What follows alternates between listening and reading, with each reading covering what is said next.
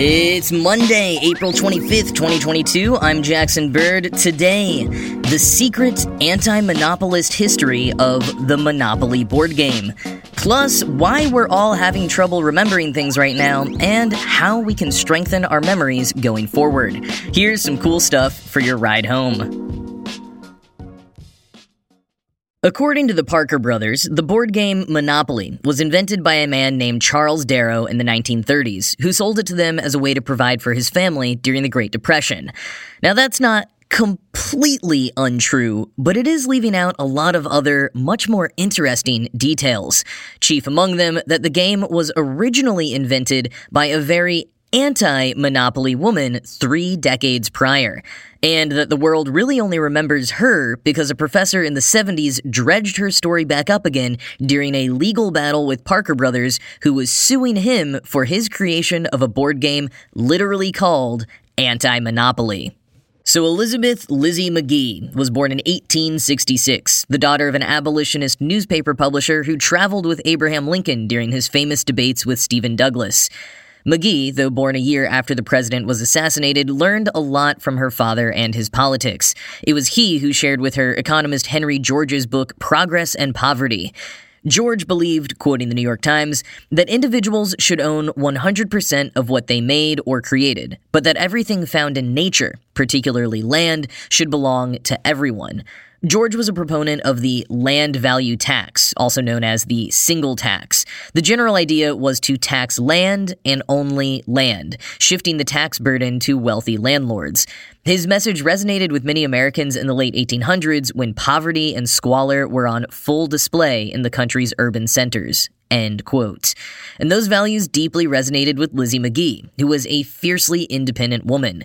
She worked as a stenographer and performed comedy with a theater troupe. She also wrote poetry and short stories and even invented a piece for typewriters that would make loading paper through the rollers easier. McGee didn't marry until she was 44 and was a fully independent, land-owning woman, a rare phenomenon in the late 19th century. After a stunt putting an ad for herself in the newspaper referring to herself as a young woman American slave to level commentary about the position of women in society, she ended up working as a newspaper reporter, causing enough stir to make something of a name for herself, which probably came in useful when she eventually introduced a board game that she'd been percolating on ever since reading that Henry George book. Quoting Discourse blog, McGee originally called it the Landlord's Game. It was modeled in part after a game played by Oklahoma's Kiowa tribe, and McGee imagined it as a tool for revealing the immorality of land grabbing and for teaching the principles of George. End quote. And here's how McGee herself described it in 1902. Quote, "It's a practical demonstration of the present system of land grabbing with all its usual outcomes and consequences. It might well have been called the game of life, as it contains all the elements of success and failure in the real world, and the object is the same as the human race in general seems to have, i.e. the accumulation of wealth. Let the children once see clearly the gross injustice of our present land system, and when they grow up, if they are allowed to develop naturally, the evil will soon be remedied." End quote. In addition to its political lessons, the game was revolutionary for the time in its gameplay. Most board games back then had start and finish squares that players followed, but the Landlord's Game had a continuous playing path, round and round again until the game ended. And while there were some squares on the board lost to time, like the poorhouse and the public park, there are others that remain on Monopoly boards to this day, notably Chance and Go to Jail. Another quirk of McGee's version that didn't last: 2 sets of rules. There was an anti-monopolist set and a monopolist set. While the latter is essentially the game as we know it today, the former saw all players get rewarded when wealth was created. The 2 sets of rules served as a lesson in financial justice. McGee applied for a patent for the game in 1903, receiving it the next year. She even tried pitching it to Parker Brothers, but they rejected her. So she self-published it. But being over a century before the era of Kickstarter, she didn't end up selling too many copies. That doesn't mean it didn't take off, though. A lot of people made their own DIY versions. The basic concept of the game spread around progressive circles, especially in the Northeast, and in their homemade versions, people would often write their own local street names and places to fill in the game board. As the game spread, the anti-monopolist set of rules was quickly forgotten, as people had more fun collecting up all the properties and accumulating as much cash as possible. And this is where Charles Darrow comes in, nearly 3 decades later. In 1932, he went over to the house of his wife's childhood friend in Atlantic City, New Jersey, and was introduced to their version of the Landlord's Game. He was immediately hooked, playing it several times and asking his friends to write down the rules for him to take with him home. He soon made his own version, tweaking a few things like adding the go and giving the properties the colors that we're still familiar with today. He called it Monopoly and pitched it to the Parker brothers, and this time they said yes. But when they found out that Darrow was not exactly the only inventor of the game, they went back and bought the rights to McGee's original patent for just $500. Darrow would go on to make millions in royalties, and Parker Brothers was saved from going out of business during the Great Depression like many other game companies did. As for McGee, as Mary Pylon put it in a New York Times adapted excerpt of her 2015 book, The Monopolists, Obsession, Fury, and the Scandal Behind the World's Favorite Board Game, quote, "In 1948, McGee died in relative obscurity, a widow without children. Neither her headstone nor her obituary mentions her role in the creation of Monopoly." End quote. But fast forward a few decades, and people would remember her name again. In the early 70s, Ralph Anspach, then an economics professor at San Francisco State University, who sadly passed away last month at the age of 96, bringing this story to light once more, created a new board game called Anti-Monopoly. Quoting Mental Floss, "It had occurred to Anspach during a lecture on Adam Smith that monopoly was problematic. For capitalism to succeed, he believed, it must be competitive. The board game's ultimate lesson of success through corporate monopolization was thus flawed. Worse yet, because people associated family game nights from youth with a board game labeled Monopoly across its center, they were more or less being conditioned to appreciate the idea of such monopolies." End quote.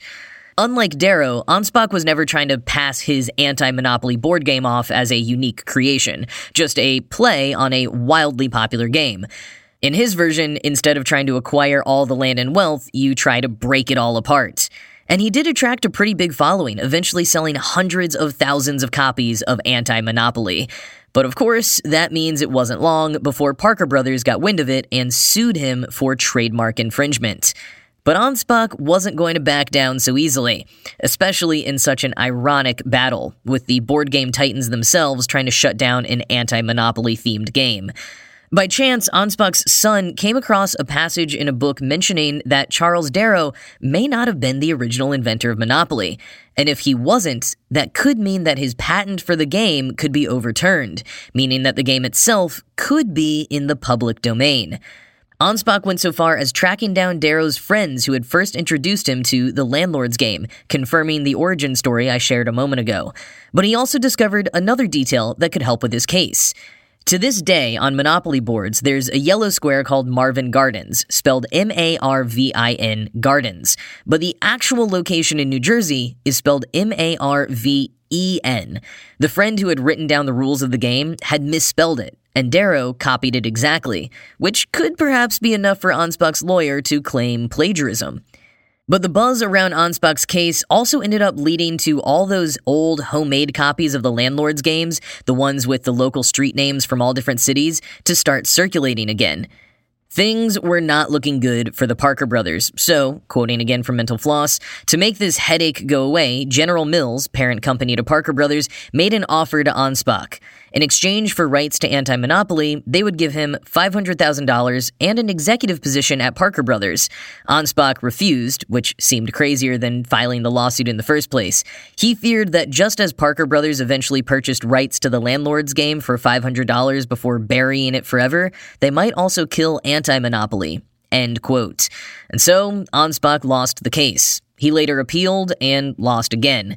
2 years after that, the Ninth Court Circuit of Appeals reversed the decision and it went up to the Supreme Court, who declined to hear an appeal, meaning monopoly was no longer a valid trademark. And while that would eventually lead to the Trademark Act being amended to protect other corporations that lobbied Congress for protection against long-standing trademarks, Anti-Monopoly, the board game, got to keep being made and is still available for purchase today. But there's one more wild ripple to this story.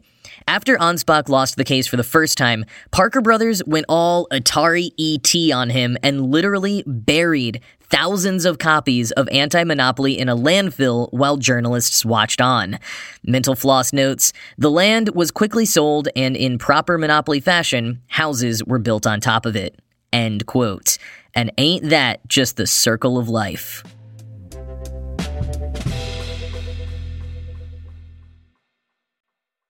If you've had any embarrassing moments recently, forgetting someone's name, or maybe some appointment you were supposed to be at, or something your partner swears they told you 10 times, I have good news for you. You are not alone. Apparently, all of our brains are having trouble with memories right now. And the answer, like so much else, still lies in the pandemic. And while some people experiencing long COVID may absolutely have brain fog and trouble with memory, it's also affecting people without long COVID, simply due to the stress of living through these unprecedented times. And it's not just everything happening, it's that everything keeps changing. You're going back to the office. Now you're not. Restaurants are closed. Now they're open, but you have to show your vax card. Now there's another vaccine to get. No more masks required in stores. Your office is doing 3 days in the office. No, now it's just Tuesdays. Your school's kid brought back extracurriculars, but you all have to fill out a COVID screening survey each week. All of the constantly moving goalposts and changes to our daily routines take up a ton of cognitive energy. Energy that maybe used to go to remembering your former coworker's name or how you used to organize your linen closet without thinking. Sarah C. Mednick, a neuroscientist at the University of California, Irvine, told the Wall Street Journal, quote, "Our brains are like computers with so many tabs open right now. This slows down our processing power, and memory is one of the areas that falters," end quote. And yeah, the general stress of why all these changes are happening is not helping. Quoting further from the Wall Street Journal, research led by University of Arkansas memory researcher Dr. Grant Shields shows that people who've experienced recent life stressors have impaired memory. Stress negatively affects our attention span and sleep, which also impact memory. And chronic stress can damage the brain, causing further memory problems, says Dr. Shields, end quote. And as I've mentioned before, we're also having trouble making memories and distinguishing between them because our lives throughout the pandemic have largely been more monotonous than many of us were previously accustomed to, with so many recreational activities and travel off limits. There wasn't a lot of novelty to act as guideposts in our memory timelines. And there are the usual suspects as well, being constantly online and scrolling, bombarded with information from all directions all the time. So what can we do about it? The Wall Street Journal summarized the following advice from the experts they consulted. First, basically accept it. Especially in the moment, if you are struggling to remember something, don't get frustrated and berate yourself. That can actually stop your thought processes in their tracks. Just take some deep breaths and try to retrieve the information from your memory again later. Cutting back on multitasking, both overall and when you are trying to commit something to memory or to recall it, is also helpful. If you're really present and focused on what you're doing, you're more likely to remember it later. But it can also help as an exercise to do that for tasks when you don't really need to, because then you will be better equipped to do so when it actually matters. Similarly, when you're with people, really be present with them. Listen to them. Actively. No checking your phone during the conversation. Turn off the background noise. Hear what they're saying instead of planning your response in your head. And for long-term memory health, you can work to strengthen your frontal lobe by calming your brain with things like meditation, yoga, deep breathing, taking a walk, getting enough sleep, having one of those active listening chats with a good friend or loved one.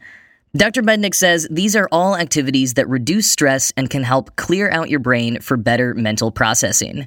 We may be facing tougher challenges with memory in general right now, which is a good reminder to treat each other with a bit of grace and understanding, but it doesn't mean we have to completely give in. There's a difference between acceptance and resigning.